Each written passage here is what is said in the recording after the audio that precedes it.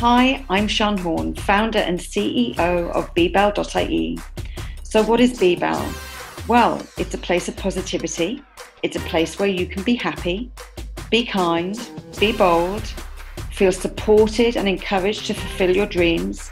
So join us on social at BEBELLE.ie for future events and upcoming podcasts. With that in mind, welcome to Series 2. We've interviewed some amazing, inspirational women this series, so pop on your headphones, sit back, relax, and enjoy. So today I always say I'm delighted to be joined by, but this is my pal. So this is going to be like the most normal chat ever, because when you talk to someone that you know a lot of their story, but sometimes when you're out with the girls, you don't want to ask some questions. I get to ask those questions today. So I'm so happy, I should say, to introduce my friend, Jeanette Cronin. Jeanette, hi. Hi. Thank you so much. I have been waiting to do this for about a year and a half, 2 years. I know. I can't believe I got to do you before you did me. That sounds rude, Jeanette. Interview you. Absolutely. And actually, well, you're the first person that ever interviewed me on live, actually, I so enjoyed it. It's a bit like when Steph asked to interview me here on BEBELLE. That was really strange for me. That was the first time I was the other side of the microphone, as they say. But like, obviously, I know a lot of your story, and we were talking actually just before we came on air, and we were saying, you know, a lot of our story both our personal stories could be interpreted as a little bit doomy and gloomy, because, you know, we've both of us not always been in fabulous places, but actually by talking about it, people can see that there's such a positive that you can take from anything adverse that happens to you. Absolutely. It's like, and my past is what's made me, and it's what makes me so grateful for normality and the small things, you know. So I appreciate everything I have now because of that, and it's made me who I am. So no, it is positive. Absolutely. Yeah, no, I think it is. I think it's a real inspiring story, and I think you know, I'm proud to call you a friend, and I love that we champion each other, and that's really special. At any time, you know, not even in 220, we were doing this well before 220. Absolutely. So look, BEBELLE is obviously, you know, you've just launched an amazing online platform in your own business, in your you know, your professional life, but BEBELLE is all about the person behind the brand, and what a strong brand Jeanette Cronin is. So let's go right back. Where did it all begin? Where were you born? Oh, I was born in Limerick City, on O'Connell Avenue, in a little, it was like a nursing home. What was it called? The Marion. It was like a house, like a terrace house. But I was born there. I'm from County Limerick, Kilmallock, County Limerick, small town. And yeah, I was 1982. Simpler times. So yeah, everyone thinks I'm from Cork, but I'm actually from Limerick. Yeah, no, and like I would spend some time in Limerick. I have a sister in Ennis, so I love Limerick. I think it's a great town. But I remember when I first moved over in 2000, people would say, "Oh, Limerick's quite rough." So how do you know? It doesn't really have that connotation anymore, I have to say, before I get in trouble. But it sort of did when I first moved to Ireland in 2000. So when you were growing up, what was it like? Oh, well, I was in the county. There was, you know, it's a small town. So it wasn't like there wasn't much excitement at all. So my parents had a business in the town. My dad was a butcher. He had a butcher shop. My mum was a baker. So she had a bakery out the back, as well as our back was so strange. We had an acre of land like in the middle of town, and so there was a whole like dog run for my dad had greyhounds, so there was like a whole place for the dogs. Then there was an abattoir, obviously, you know, my dad's trade. Then there was a bakery as well. So my mum had a bakery, my dad had an abattoir, he had the place for the dogs. It was like actually a huge site. So there was a lot going on. And it was like in the middle of the town. So I grew up like even though I was like a country girl, I was still a townie. Like I never experienced real dark. until I was about 18. I was like, oh my God, always had streetlights. And where did you sit in the family? Brothers, sisters? Yeah, I was the baby. So 2 older brothers, so 12 years and 11 years older than me. So and again, I was like the girl after 2 boys in a butcher shop as well. So I was just adored, I was just like this little pink ball of like girliness in the middle of all these men, because it was like obviously all men working for my dad and stuff as well. So yeah, I was a very exciting addition. Yeah, definitely. And did you feel that as well, when you were young? Did you feel that everybody... Oh my God, did I what? So funny, like the stuff they made me do. Like I had a tongue on me. I was like a sailor, because obviously like I was this doty little blonde thing, with pigtails, and they used to make me say these things like I was, oh my God, I can't even say it on this, it couldn't be repeated. So because it was just all the men like around me all the time. So yeah, no, I was adored. I was adored from day one. They were just, yeah, I was very, very lucky, very lucky. And so school, did you go to like the local school? I did. Pardon? Did you like it? I did. I did and I didn't. I liked school. I didn't like I wasn't actually, I started in play school. I started in play school when I was 3, and I was there for like 2.5 years. I was 5.5 before I started school. You would have had like, you would have bought and sold me. Like I was such a gom. Like even though I was quite bright, I was a good student. I had like no street smarts at all. Like God love me. I was such a gom. So I really liked school, but I didn't like the politics of it. I didn't understand it. I understood adults way more than my peers. I would be able to have like a debate with an adult and hold my own. Like if it was someone my own age, not a clue at all. Like I was like, what? Why don't they like me? I don't understand. What have I done wrong? So yeah, I didn't understand other girls. I went to a girls' school. It wasn't until I went to secondary that it was mixed. Okay. And when you said like you found it difficult with your peers, so did you have a group of friends? Were you the social, or did you just go to school to learn and leave? Like a lot of my friends did that. Yeah, I like, you'd friends all right in school. Like it was a small town, but I have one friend, Roisin, who's still my best friend to this day, and we because we grew up in the town. Her parents had a pub, and we lived on the same side of the street, and we weren't allowed to cross the road.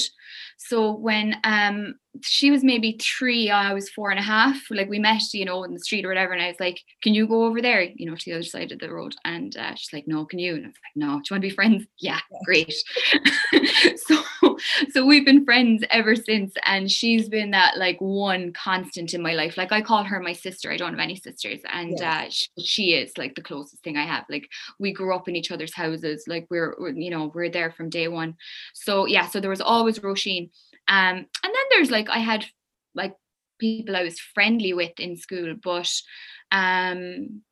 there's, girls are girls, and there was never a kind of, I never really felt,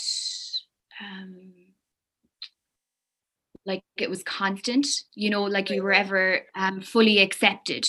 You might be accepted for a while, but then someone would turn on you. There was always kind of drama in school just with girls. And it wasn't just me, it was kind of more, there was politics in school, with girls are bitches, like, and there was one girl in particular who was just, I don't know, a tyrant. And if she said like, we don't like this person this week, then, everyone just went that way, and they were like, okay, we just can't say anything. So it was very strange. Like I liked school, but still it was kind of, there was times when I really didn't like it at all. So, and it was just, I didn't understand it. And did you feel the difference going from all girls to mixed? Oh my God, yeah. Well, did I what? I loved it. God, I loved first year. I was like, my God, this is fantastic. Boys. And I was like quite confident in first year as well. And it was the first time I was accepted. I was straight A's. I didn't have that there was none of the bullying kind of thing going on in first year. And I went to boarding school as well, which was like only 6 miles away. Like, literally, they didn't do art in the school or in the town where I was from, so that's why I went to Bruff. But there was no bus, so my mom was like, "I'm not driving you up and down every day. You can stay there." So. Pretty much, like, which is hilarious because she used to like drive me to school when I lived like up the street from it. But anyway, so I went to Bruff, and first year was great. I just loved it. Had a great time, and it was only in second year when all that kind of stuff kind of happened again, and I was like, oh, why don't they like me? But I think that's just part of life, really. It's just girls. Yeah, well, the girls have fickle relationships, I think, at that age, and you know, I talk often about being a social butterfly and moving from group to group. And that was one of the reasons I was always very aware that in every group, there was always someone that seemed to be ostracized at some point. Yeah. And I could never really understand it. So I thought, well, if I don't spend too much time there, they won't notice. I'll just go off to the other team. But obviously, you know, so your first year, when you were at school, did you gravitate to certain areas? Were you sporty? Who's writing your joke? Oh no, oh my God, myself and Roisin were growing up. It was so funny. Like, she was so sporty. She did everything. She played camogie, she did athletics, she did everything. Like, I remember we used to be out playing and she used to be like climbing trees, and she'd be like, come on. And like, I was like, no. She brought me back the hurling field one time and like tried to, you know, hit a slitter, you know. She's like, why can't you just hit the ball? So I run away from the ball. Like, I have no coordination whatsoever. I was more wasn't music then, it was art. My whole life, actually, all growing up was like you know, every time anyone was away and would bring me a present, it was always crayons or, you know, something. So I was always painting and drawing and colouring in, and it was always something to do with that. And that's why when I went to secondary school, that's why I went to Bruff, because they didn't have art where I was from. I always said, oh, I want to do art when I leave school. That was always the way. But it was only when I went to Bruff then that I got the music bug. I got my tonsils out when I was 14, and suddenly I could sing, because like there is no music in my family. There is art, but like no music. My poor mom and her family, like Christmas when they do sing songs is just comedy gold, because like and I love them to death. Yes. And I really enjoy their sing songs, but like I think my mom and her sisters, when they were young, I don't know what they ended up doing it for, but they ended up in the Opera House in Cork, singing. The three of them sang for some competition or something. No, it was I don't know how it happened, but apparently at the end of their routine, whoever was the judge was like, "Well, girls, you look lovely." So that says my mum's side of the family, they look fantastic, but they wouldn't be known for holding a tune. My dad whistles all right, but no, there was no music at all. But yeah, I kind of got the music bug in Bruff. So at 14, obviously, after those tonsils came out, so what did you think? Like, how did you suddenly discover you could sing? Okay, so I played the piano since I was 8 maybe. But I didn't like exams. I didn't like, so I never did the grades and stuff. I kind of did an exam the first year, and then I didn't like the kind of pressure you were put under for it. So my mom was like, okay, listen, I bought you the piano. You can, you can like keep learning like your way, you know, like if you'll keep playing. And I was like, grand. So I just kind of played stuff that I wanted to kind of learn. So I was always kind of a bit of like into show tunes and all that kind of stuff. Loved Andrew Lloyd Webber, and you know, basically like I'm a gay man trapped in a girl's body, and so I always loved that kind of stuff. So I used to learn how to play those things, but I never really, because it was music that I knew already, I never really took much notice of the sheet music. Okay. You know, so I never learned fully, you know, because I didn't do grades and I didn't do all those kinds of things. I just kind of like, I was handy, like I could get away with playing a few bits, but you know, I couldn't sight read. I couldn't, you know, it was great. But when I went to Bruff, I was boarding, obviously. So there was a music teacher there. She used to do piano lessons after school. So I was like, oh, I'll continue my piano lessons with the music teacher. So I used to go to her for piano. But then in that school as well, it was really strange. They used to have singing class like on a Thursday afternoon, just like maths or English or anything. There was singing, like as you do. But because I used to go to her for piano lessons, I used to sit beside her, when she used to play.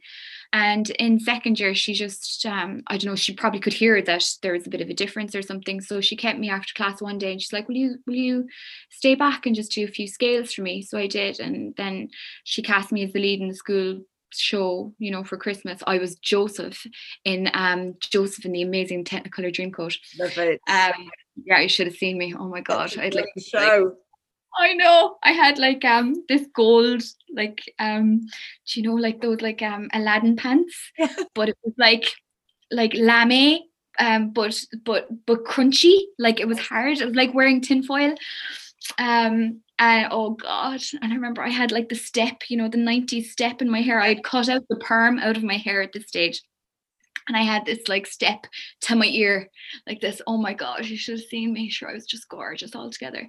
So that was how it all started. So yeah, it was Rhoda Cleary, my music teacher in Bruff, who started me singing. So she was just amazing. You're sitting there and you become aware that you are, you're an amazing singer, but you are aware of it. So what were your dreams, your aspirations? Where was this going to take you? Oh God, I know, like I still had the art thing because I didn't actually do music as a subject in school. It was more like on the side, because music clashed with art and I didn't know that music was an interest when I started. So no, I was still obsessed with art and still wanted to do that, but just kind of had started getting the music bug. So like Rhoda was amazing.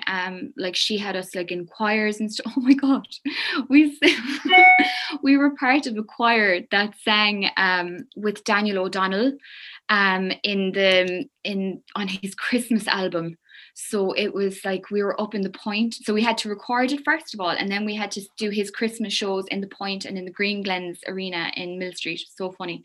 But I used to do all like different things with her. But then after, the way people would go to Irish college over here, in the summer they'd go to Irish college. And I'll put up the I turned down the volume because the beep came in, but I'll turn it up again because I realized I turned you down. Sorry. The joys of Zoom.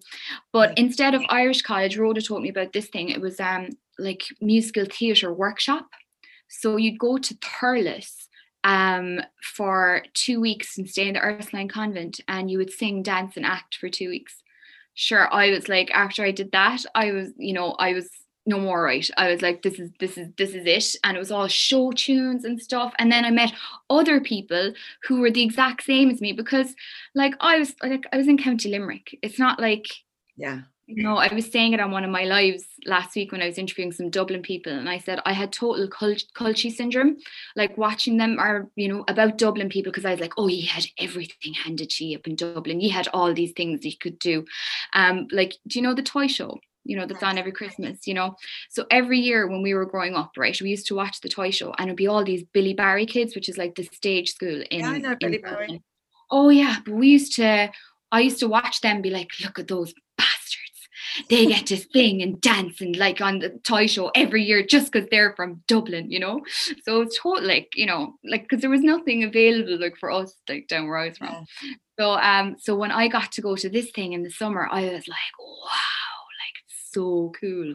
So after that, then, even though I still loved art, I was totally like gone. I just loved performing. I was, singing, acting, and actually it turned out on my CAO when I was applying for college, first on my list was actually drama and Trinity.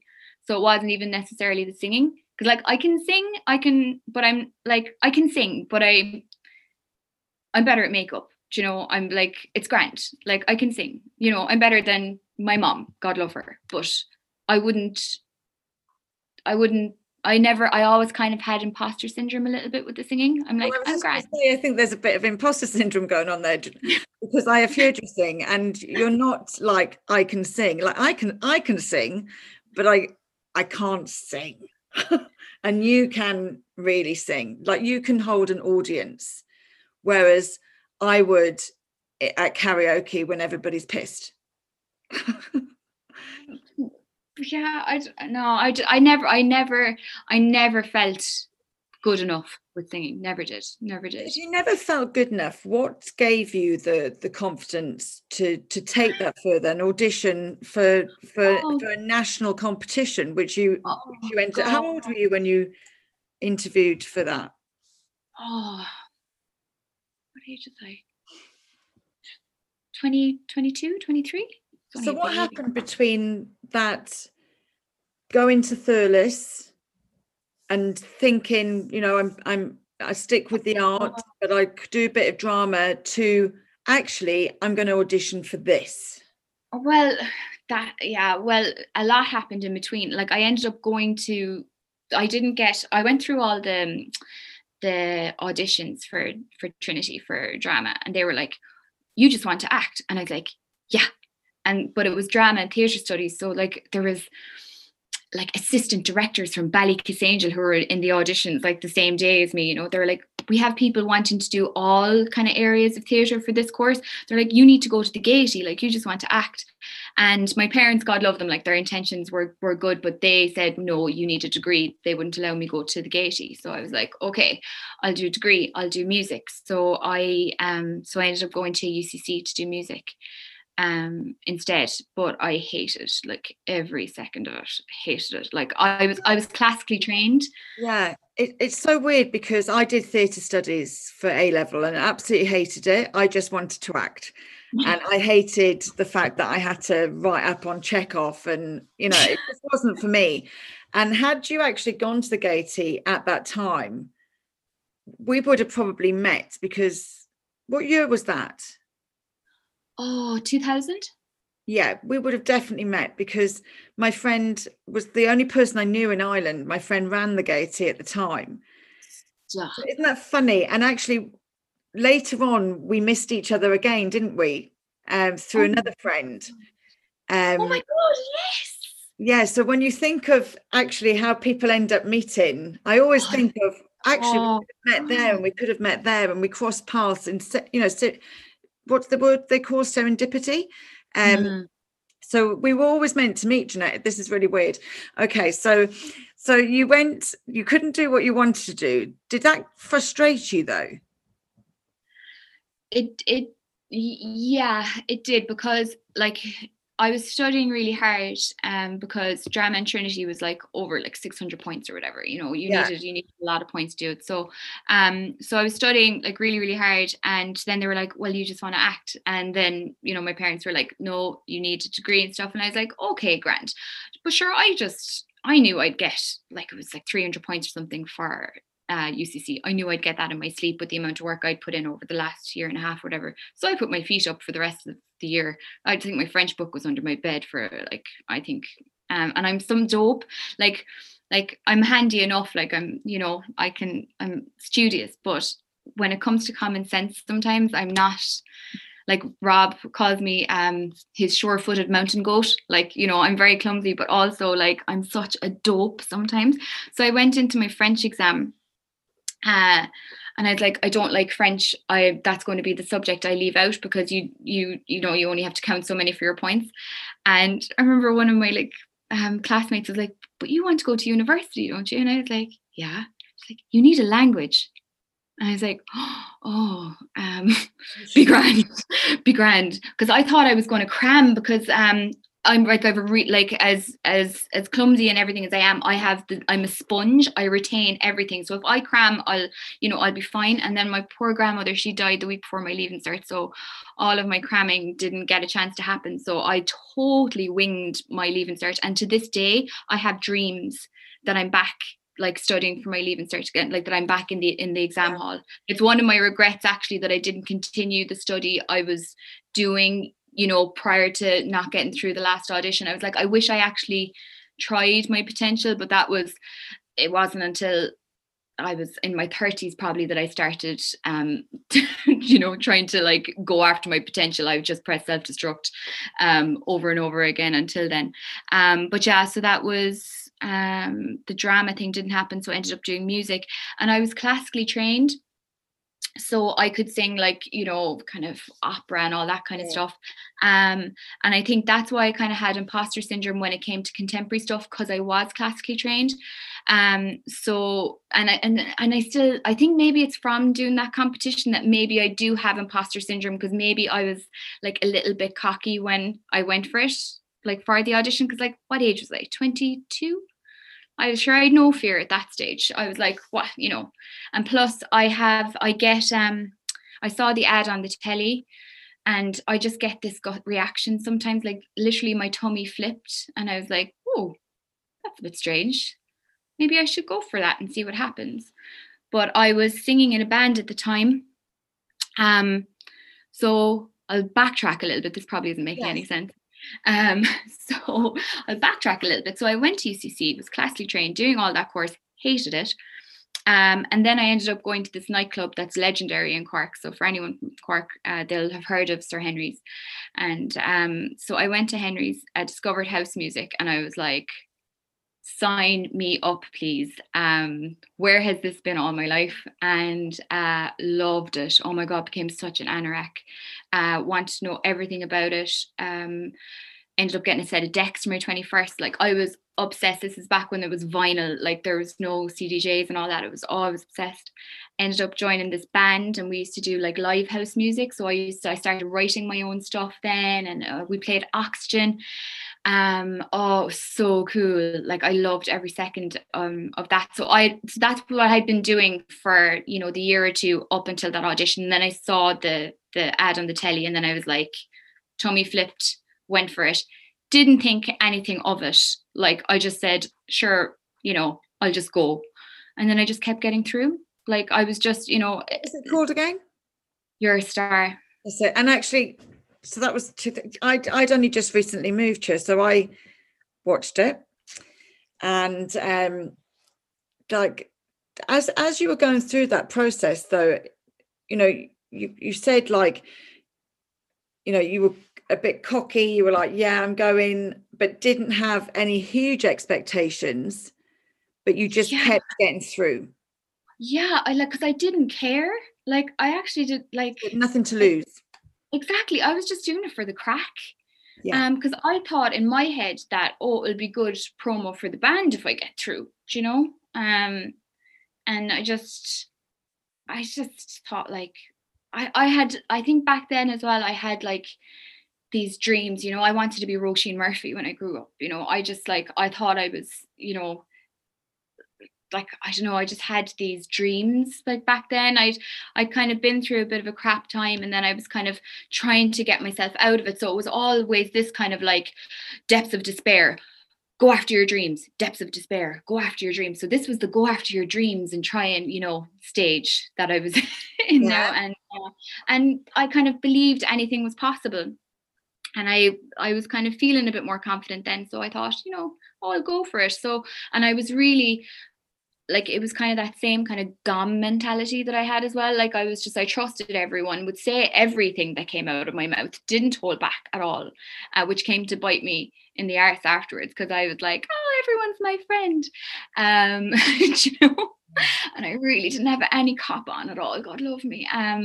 So yeah, but it was just mad. I kept getting through, and I didn't expect to at all. And where did that bring you? Where did it take you?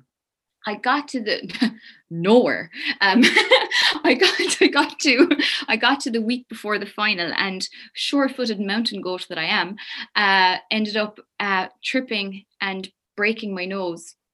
Yeah, but it ended up being like in the hotel we'd been living in for 10 weeks at this stage, and but it was myself and the contestants that were left, and the lads from a band that had been voted out a week before. We were drinking in the residence bar, and I slipped on a loose tile and fell, like, launched forward into a desk.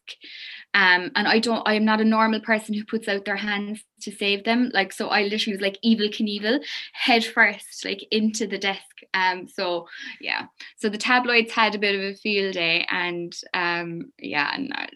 so it wasn't the best. But I had to go on with the broken nose. That was the Tuesday like into the Wednesday morning that happened, and I ended up in hospital. And I was on the show the following Sunday.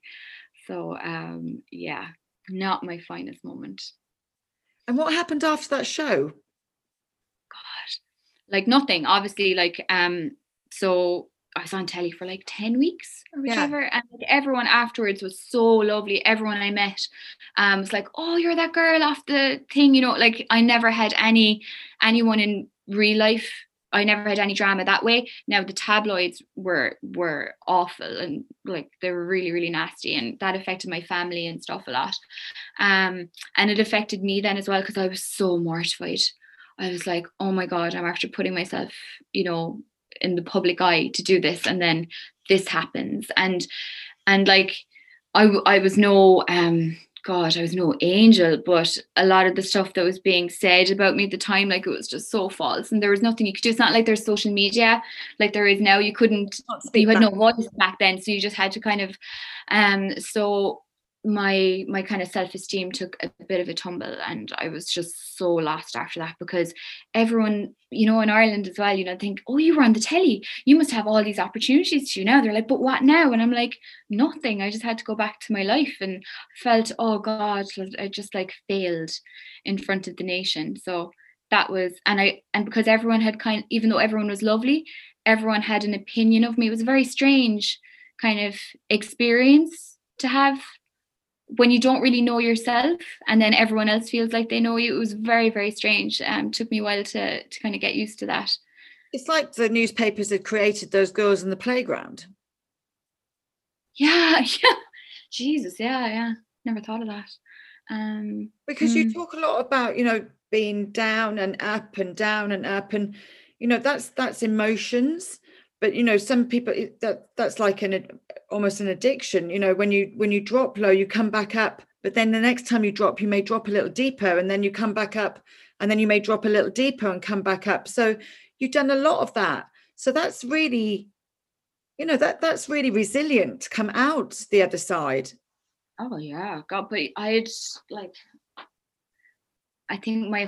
think from 6 years of age until maybe my 30s was all get, you know, 1 step forward, 27 steps back, 1 step forward, 27 steps, you know, it was all just getting resilient and trying to not be affected so much by what's on the outside, or what happens on the outside, or people's opinion, or, you know, kind of.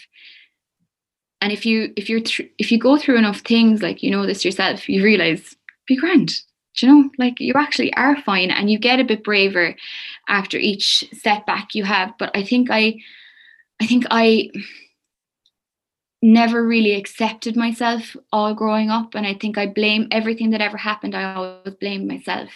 So it wasn't until my late 20s into my 30s that I kind of started to accept myself and forgive myself, and then when you do that from the inside out, the stuff on the outside affects you less, and you know, you kind of make decisions from a better place and stuff as well. So yeah, so back then, but I think because I was so low, but I was always a fighter, I kept coming back. So I think that's why I always was like, okay, you know, there has to be more out there. If I've been through that and I've come through that, I'm aiming for, you know, stars here. So, you know. Absolutely, and take them. So where did that lead you? God, where did that lead me? I think that was actually after that I started working in hair, and I met Fergal from Origin, the amazing Fergal O'Connor from Origin Hair Design, and I'd seen that they were looking for a receptionist. And so funny, I met him on a night out, and I was like, oh, you own that salon and you're looking for a receptionist? And he was like, yeah, and took no notice of me. And then someone said to him, oh, that's your one that was on the telly. And sure, he was over to me like straight away, and he was like, oh yeah, come in on Monday, I'll see you then. And for the first year that I was there, he was so funny. He used to, and Fergal, I hope you're listening, because he used to grab me by the shoulders and put me behind his ladies, and he'd be like, you remember Jeanette, don't you? She was on the telly. The only reason he hired me, the only reason. And so that's how I started working in hair. I ended up managing hair salons for almost like 10 years. But no, he was so good. Himself and Vicky, his business partner, they were amazing, because when I was 25, I had my kind of final last kind of nervous breakdown. Yeah. That was when I really I got, that was the last, because I'd had a few up until then, but this was the last one. And it was after this one I was like, it's do or die. I either have to change something now, or it wasn't that long since I was 20. It won't be that long till I'm 30. So that's when I left Cork. I went back home, and my mum was like, what are you going to do? And I was like, I don't know, maybe go back to college or something. She's like, would you do music again? Would you do drama? Blah, blah. And I was like, no. And I was like, I want to figure out why I am the way I am. I want to figure out, because my mind had been bringing me, to dark places, my whole life. So I wanted to get stronger. And how does that happen? I suppose, like, I'm sure, and obviously this is a testing time for everybody worldwide, but for some people life is just testing. And that obviously seemed to be the way for you, and until you got that light bulb moment and made a decision, I presume, for yourself that you wanted to change it. And so what do you think the answer was? Like, I think it was actually just that decision, because when I was 6, my brother committed suicide when he was 16, and I'd seen the whole, aftermath of that, obviously. And I had, been suicidal myself before that, like when I was 18, and there was a few episodes after that, just life, just was just coming at me, left, right, and center, just as it does. But because I hated myself so much, I thought I didn't mind pressing self-destruct on my own life. I didn't care, because I really didn't value myself. I didn't think I was worth it. I thought I was the one at fault. I actually thought I was broken. I just thought I was just broken beyond repair. And when I got to 25, I realized the destruction I was causing, and that it was actually having an effect on, my family and other people. And I think that was my wake-up call. It was like, I can't do this. I can't put my parents through this again, not after they've been through this like their whole lives. Like my mom was younger than I am now when my brother died. It's like she's been living through this, like since she was 36. Like I can't put her through this. I can't. So that's when I was just like, no, cop on. So I think that was the wake-up call for me. So that's why I wanted to go back and understand. So that's why I went back to college and did counselling and psychotherapy. So, you mentioned again, though, that you couldn't see other people go through that. What about you? Oh, no, I still hated myself at this stage. I'd like, okay. Yeah. So it was a very unselfish act that you did initially, because you were thinking about others. You were repairing yourself for other people so that they didn't have to go through what they had to go through before. Exactly. It's like, I can do this to myself, no problem. But I that when you don't like yourself, that's very hard. But when you grow up seeing what that's done to a family, like when you live through that, I couldn't do it again. Yeah. I couldn't do it to them. So so that's why I was like, no, I have to figure, there's a way out. I have to figure out, there has to be a way. And that's when I just started studying, and I went back to college. My mom had trained as a counsellor, and she had done the course. And when she was listing all different things, like what would you do, she said, how about my course? Because I was like, I'd like psychology or some, I want to figure out, because I'm like a join the dots kind of a girl. I'd figure out what goes where, and I'll come up with a plan, and I'll do that, and blah blah blah. So, and it was the same as the audition and the telly, it's like I saw it, my tummy flipped. I was like, oh, go that way. She said, how about my course? My tummy flipped. I was like, oh, must do that, I suppose. Yeah. And I did that for 2 years, and it was the best thing I ever did. Changed my life. Now, it took me another probably, I'd say 10 years actually before I was me that I am now. Like I look back on my teens and my 20s, and I feel like it happened to someone else. Okay. I look back at my 20s and I honestly don't know who that person was. I'm like, who in the name of God was that? Like, I feel like I'm in my 20s now, but sane, like not mental, you know. Like someone asked me the other day, like, how are you feeling now? And I was like, well, I'm not dressed as a chicken or suicidal, so I think today is a good day, you know, like, so like so yeah, it's so good, but it was a process of just looking back, joining the dots, and learning to accept myself and forgive myself. And I think that's a really important word you've just used, forgive, because if you couldn't forgive yourself, you have to, that's the beginning of the route, isn't it? Oh, totally. And I think that was probably the last piece of it, you know, because I kind of got to accepting myself, you know, over the years, you know, bit by bit, and getting a bit braver and stuff. But the forgiveness probably, you know, because like I would have dreams of my past and like things that situations I got myself into, or you know, hurting people or whatever, and I would still relive them, you know, even God, up until recently. And so as much as I think that's why I'm such a go-getter, you know. I thought, like, if I go after this, then I'll be okay, and then that's okay. But I think the forgiveness was, you're okay now, you can stop, like, it's enough, you know. You're okay. No, absolutely. I think it's really, really important, because when you're going through things as well, you know, it's always that thing, you don't know what happened to somebody this morning. Yeah. So someone may react to you differently than they normally react to, but you honestly don't know what's going on. Yeah. You know, behind the eyes. And I just think it's so important to take that into consideration. So you finished the course, you forgave yourself, and I'm delighted you did. And self-love came in. Mm-hmm. Well, I think when I finished the course, the recession had hit, and the lovely Fergal brought me back, and Vicky, and I went back to my job, and I was there for another few years, and it's where we met, ended up working together. But like, you know me, when you met me, when was I was like 30, like I was okay, like I wasn't mental like I was before, you know. I was like, you know, fairly normal. Okay, but I certainly would notice a trait that you have always, you know, I always say my mum, you know, if she steps on your toes, she says sorry. Do you know what I mean? And that reminded me of you at the time. And I'd be like, this, I was very aware that you didn't aware how amazing you were at what you did. That shone to me.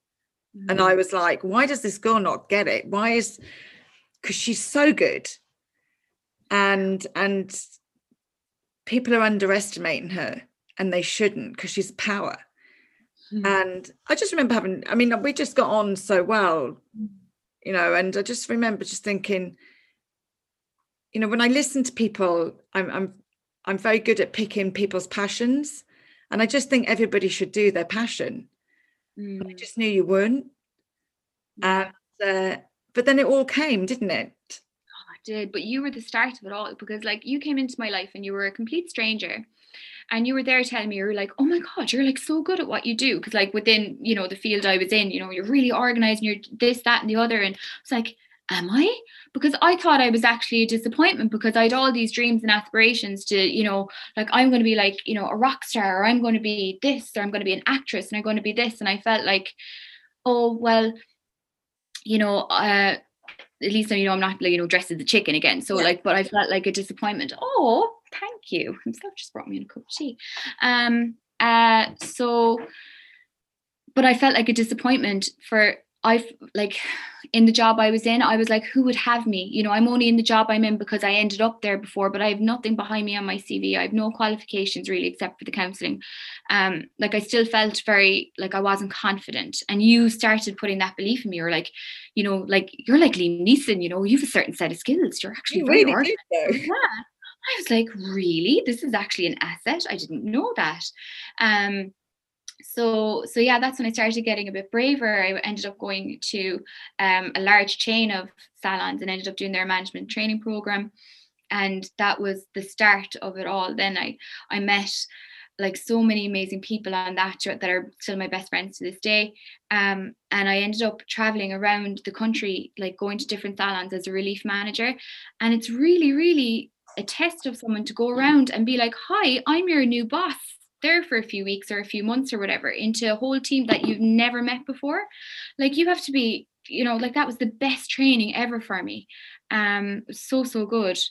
And that made me a bit more confident. Amazing social skills to be able to do that. That's what I did in pubs in my early 20s, was exactly that. And I think I completely underestimated actually how important that was for my career long term, because you have to win people over very, very quickly, because you're not there for long and you need the most from them. And everyone was so lovely. They really were so lovely. I was in Clonmel for 10 weeks. I was managing there for 10 weeks, and the team there were just, like, that was my first experience, but they were my first salon that I went to, and I will thank them to this day, because they made me like what I am today, because that was my first kind of, because I was like, oh my God, like, I'm only in the company like 6 months and I'm here doing this, but they were so lovely. But yeah, so I did that for a few years and ended up joining a wedding band. Oh my God, because that was my biggest fear then, to go back on stage, because I was so like mortified after the other thing, that I was like, okay, if I can get back up on stage, then, and I still to this day, like, I still won't sing anywhere, but it was really good confident thing just to get up in front of people, and the lads in the band were so gassed. So I was with them for a few years, and then that was all part of the, every little step was getting me braver to, by the time I was 33, then I was always doing makeup in the background, like, my whole life. Even when I was on Eurostar, I used to spend like every Sunday with Lisa O'Connor, God rest her soul, she'd since passed away, but I learned so much from her, and she used to let me do my makeup my own way. As well, she used to let me do my own liner, and I learned so much from her. But I never thought I could be a makeup artist, like, ever, because I had no course done. I didn't know anything. And then I just started doing, like, the other hairdressers I was working with. Well, I'm not a hairdresser, but the girls at work asked me, would I do their makeup? And then another girl asked me, and then another girl asked me. And then with all my management experience, I was like, maybe if I start like handing out my CV, and then the rest is history. So just, it is mad though. Like, it just happened, didn't it? And I think it was like you were let go. It was like, well, I suppose it's like you let go of everything, actually, rather than you being let go. You let go of everything else and actually believe that you could do what you're naturally such an expert at. It's mental. So weird. It just kind of all like happened. Like, it was everything. It's so, I think if you love something, if you have a passion for it, then you will naturally work your arse off. You will take every opportunity, you will take every job, you will get up at the crack of dawn, you will go to bed at midnight, you will just do whatever it takes, because as well, like, a lot of my life had been so crap. When I finally got to do something that I wanted to, like, I'd been managing creative people for years, now I got to do the fun stuff. I was like, oh my God, like, this is like, I might as well be 5 plaiting your hair. It's just playing dress up, and it was like makeup was starting to like become more of a thing back then as well. And I was managing the Inglot in Mahon Point, and that was like the place to be, and it was all very exciting. We were like up the walls, and the team there were just incredible, like, such amazing artists, such amazing girls. And I was just loving life, and I loved my job. But the only reason I left there was because I was the manager, and I'd started to go back into my role, like, in hair. I was managing the creative people. I wasn't allowed to do all the makeups that I wanted to do. That was the only reason I left. But oh my God, it was just the start of everything. That's when I set up my pages, and I think it was just that love of it that got me to where I am today. It was just, well, you just started creating, and your Instagram just went mental. I remember us going out one time, and I was like, where have all these people come from? And I remember us, I was like, this is absolutely bizarre to me. And then I just started looking at all of your pictures, and I was like, my God, you've done so much work. And I think that's what people forget, like, the work has to be done. And I think you forget this sometimes, actually. You could spend an hour and a half creating a look to put on for one picture. you know, realistically, like, okay, you repurpose and you might make a video and stuff like that, but it's a lot of work goes into the content that you create. Oh my God, and half that be like an eye. Yeah. Okay. Be like on one side of the face. That takes hours. Yeah. I think people forget how much that takes. And so what's next for Jeanette? God, to be honest, like, because I think it's from the counselling background that I actually ended up teaching very soon after I started doing makeup, because my style was kind of different to what was out there at the time. It was a lot like the UK makeup artist I was obsessed with, P. Louise, and she had just started to come on the scene, and I just was trying to recreate it just out of just genuine love for that kind of style. And then because I was one of the first to do that over here, I had people coming to me for lessons, and I was like, well, this is what I figured out so far, and it just ended up gaining legs from there. And then I ended up like setting up a makeup academy and like doing proper courses, so for people who wanted to train to be makeup artists. So then I was busy, like say before lockdown hit, I was teaching my VTCT course Monday and Tuesdays for 2 different groups, and then on Wednesdays and Thursdays I would train artists wanting to upskill. Then Fridays and Saturdays was makeups and weddings, and that was my life, and it was fantastic. And I was like pinching myself that I was so busy, and it was brilliant, but I was bait. Like I was so wrecked, because teaching, like you know yourself, it takes so much out of you, because you know you're really just looking at the person and just to wait to see that spark going, yeah, get it. Okay, so you keep, you know, using your words, and you know, because everyone in our line of work, they're all visual people, they learn with, you know, so you have to create these images. So I'd be like, oh my God, I'd be like Bob Ross painting a picture to them, you know, going like, you know, it's like this, you know. So that's why I have all my weird little sayings and how I describe my techniques. It's from teaching for years. But yeah, then when lockdown hit this time, well, the first one, I was like, oh my God, it's like my superpower has been taken away from me. It's like, I'm not busy anymore. I can't be busy. I can't do what I always did. Like, what do I do? And that's when, like, you were my inspiration over the first lockdown. It was from watching Brainstorm every day that I was like, kept myself motivated, kept myself inspired. And if there's anything I've learned from my life to date, it was that, you know, the worst has already happened. You know, if there's anything I can do, it's adapt. So how am I going to adapt? How am I going to pivot? You know, if it's not the way I thought it was going to be, there's going to be another way. I will figure it out. And so in the meantime, I was like, while I figure it out, I'll just start painting my own face, because that relaxes me and that'll be a bit of crack. So I started putting up looks and then doing a few little tutorials and stuff. And then I had like all my followers being like, oh my God, that made way more sense to me than I've ever heard before. And that was a 5-minute tutorial. And then people were asking me to do courses and stuff. And then I couldn't do, like, sure, as you can probably tell, I can't get to the point easily. So I'm very, very thorough when I teach. So I couldn't do, like, you know, one of the Instagram courses with short videos. I couldn't do, like, I can't teach that way. I'm all or nothing. Yeah. So that's when I grabbed the amazing Ruth Fuller, who we all know and love, and was like, Ruth, I have an idea. I want to do a course. And 5 months later, my online course, Ziz, ended up coming, on the scene. So I wanted to create something that was for everyone. So not just for artists, for normal people, for, you know, older clients, for teens starting out. I wanted to break down makeup to that everyone could understand, that everyone can use it to, like, because it's really not brain surgery when you break it down. And it's so good. It's like meditation doing it. But then as well, you can like feel like you can take on the world if you have your makeup on, you know. And it's not about changing yourself. It's not about adding loads of stuff. Like, sure, when we do your makeup, Sian, we have like the tiniest bit on. Like, oh, absolutely. It's not... you have a great way of just enhancing the best bits of me.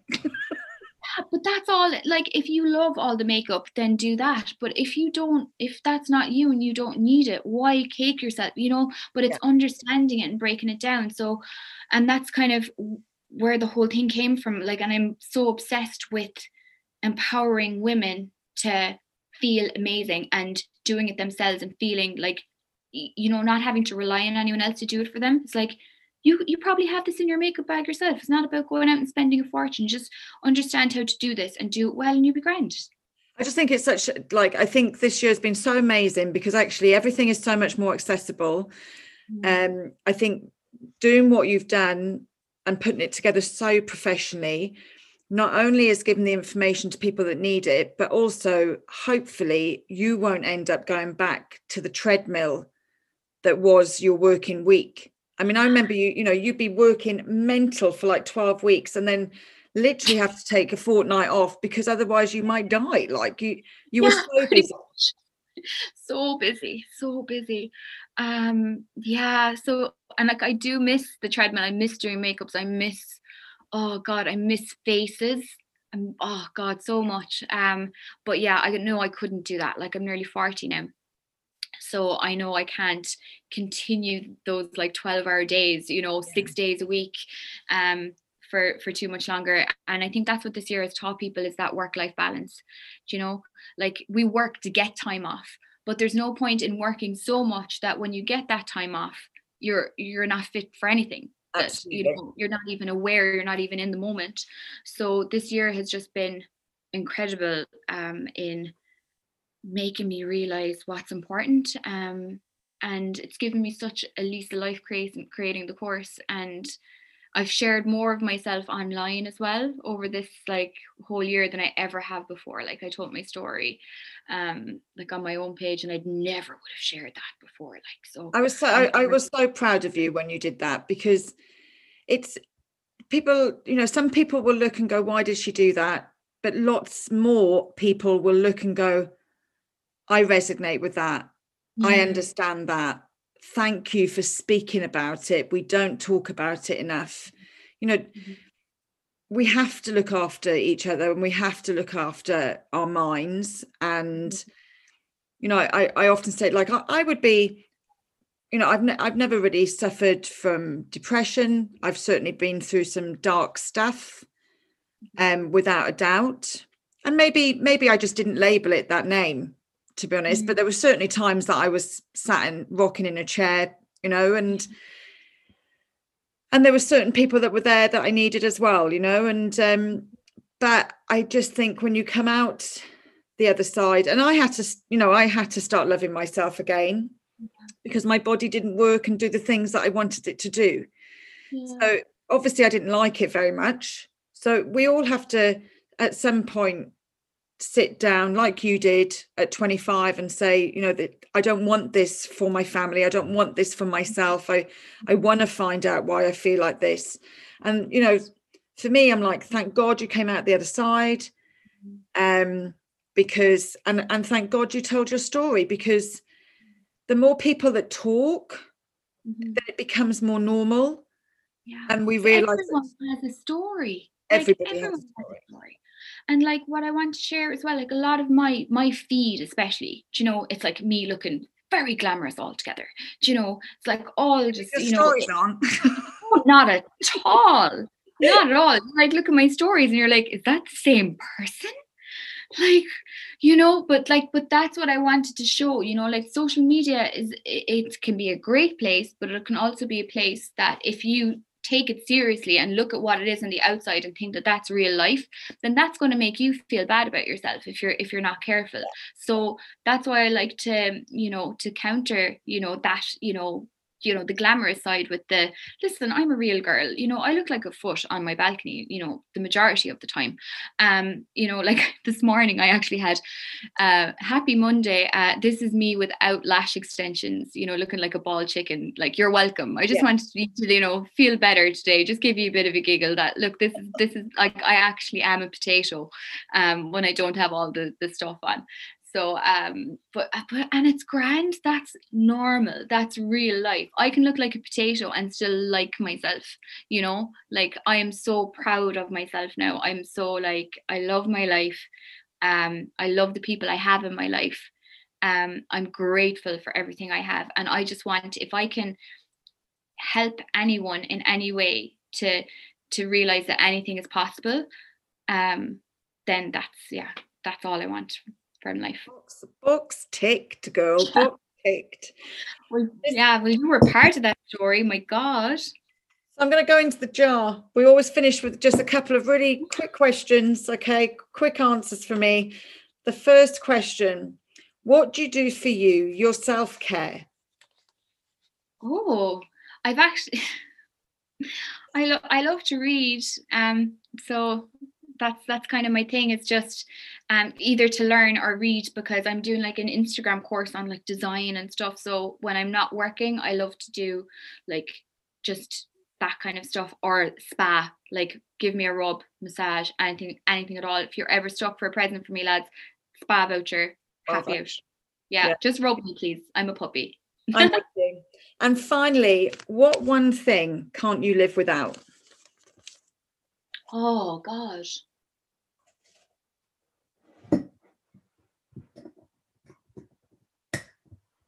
It'd be sappy to say himself, wouldn't it? Or like, I know, yeah, or my mom. Your mum is so lovely. Oh, I love my mom. My mom is the like biggest superhero you will ever meet. Oh God, what's one thing could I not live with? Actually, I have a teddy bear that I sleep with every night. Cherry, she's a unicorn. I can't get to sleep without her. I'm all wrong. So I do love her. What a lovely way to finish. Jeanette, listen, thank you. I know it took us a long time to get here, but I'm just delighted that we had that chat, and I can't wait to put this out and share it with everybody else. Thank you so much. No problem. You're a star.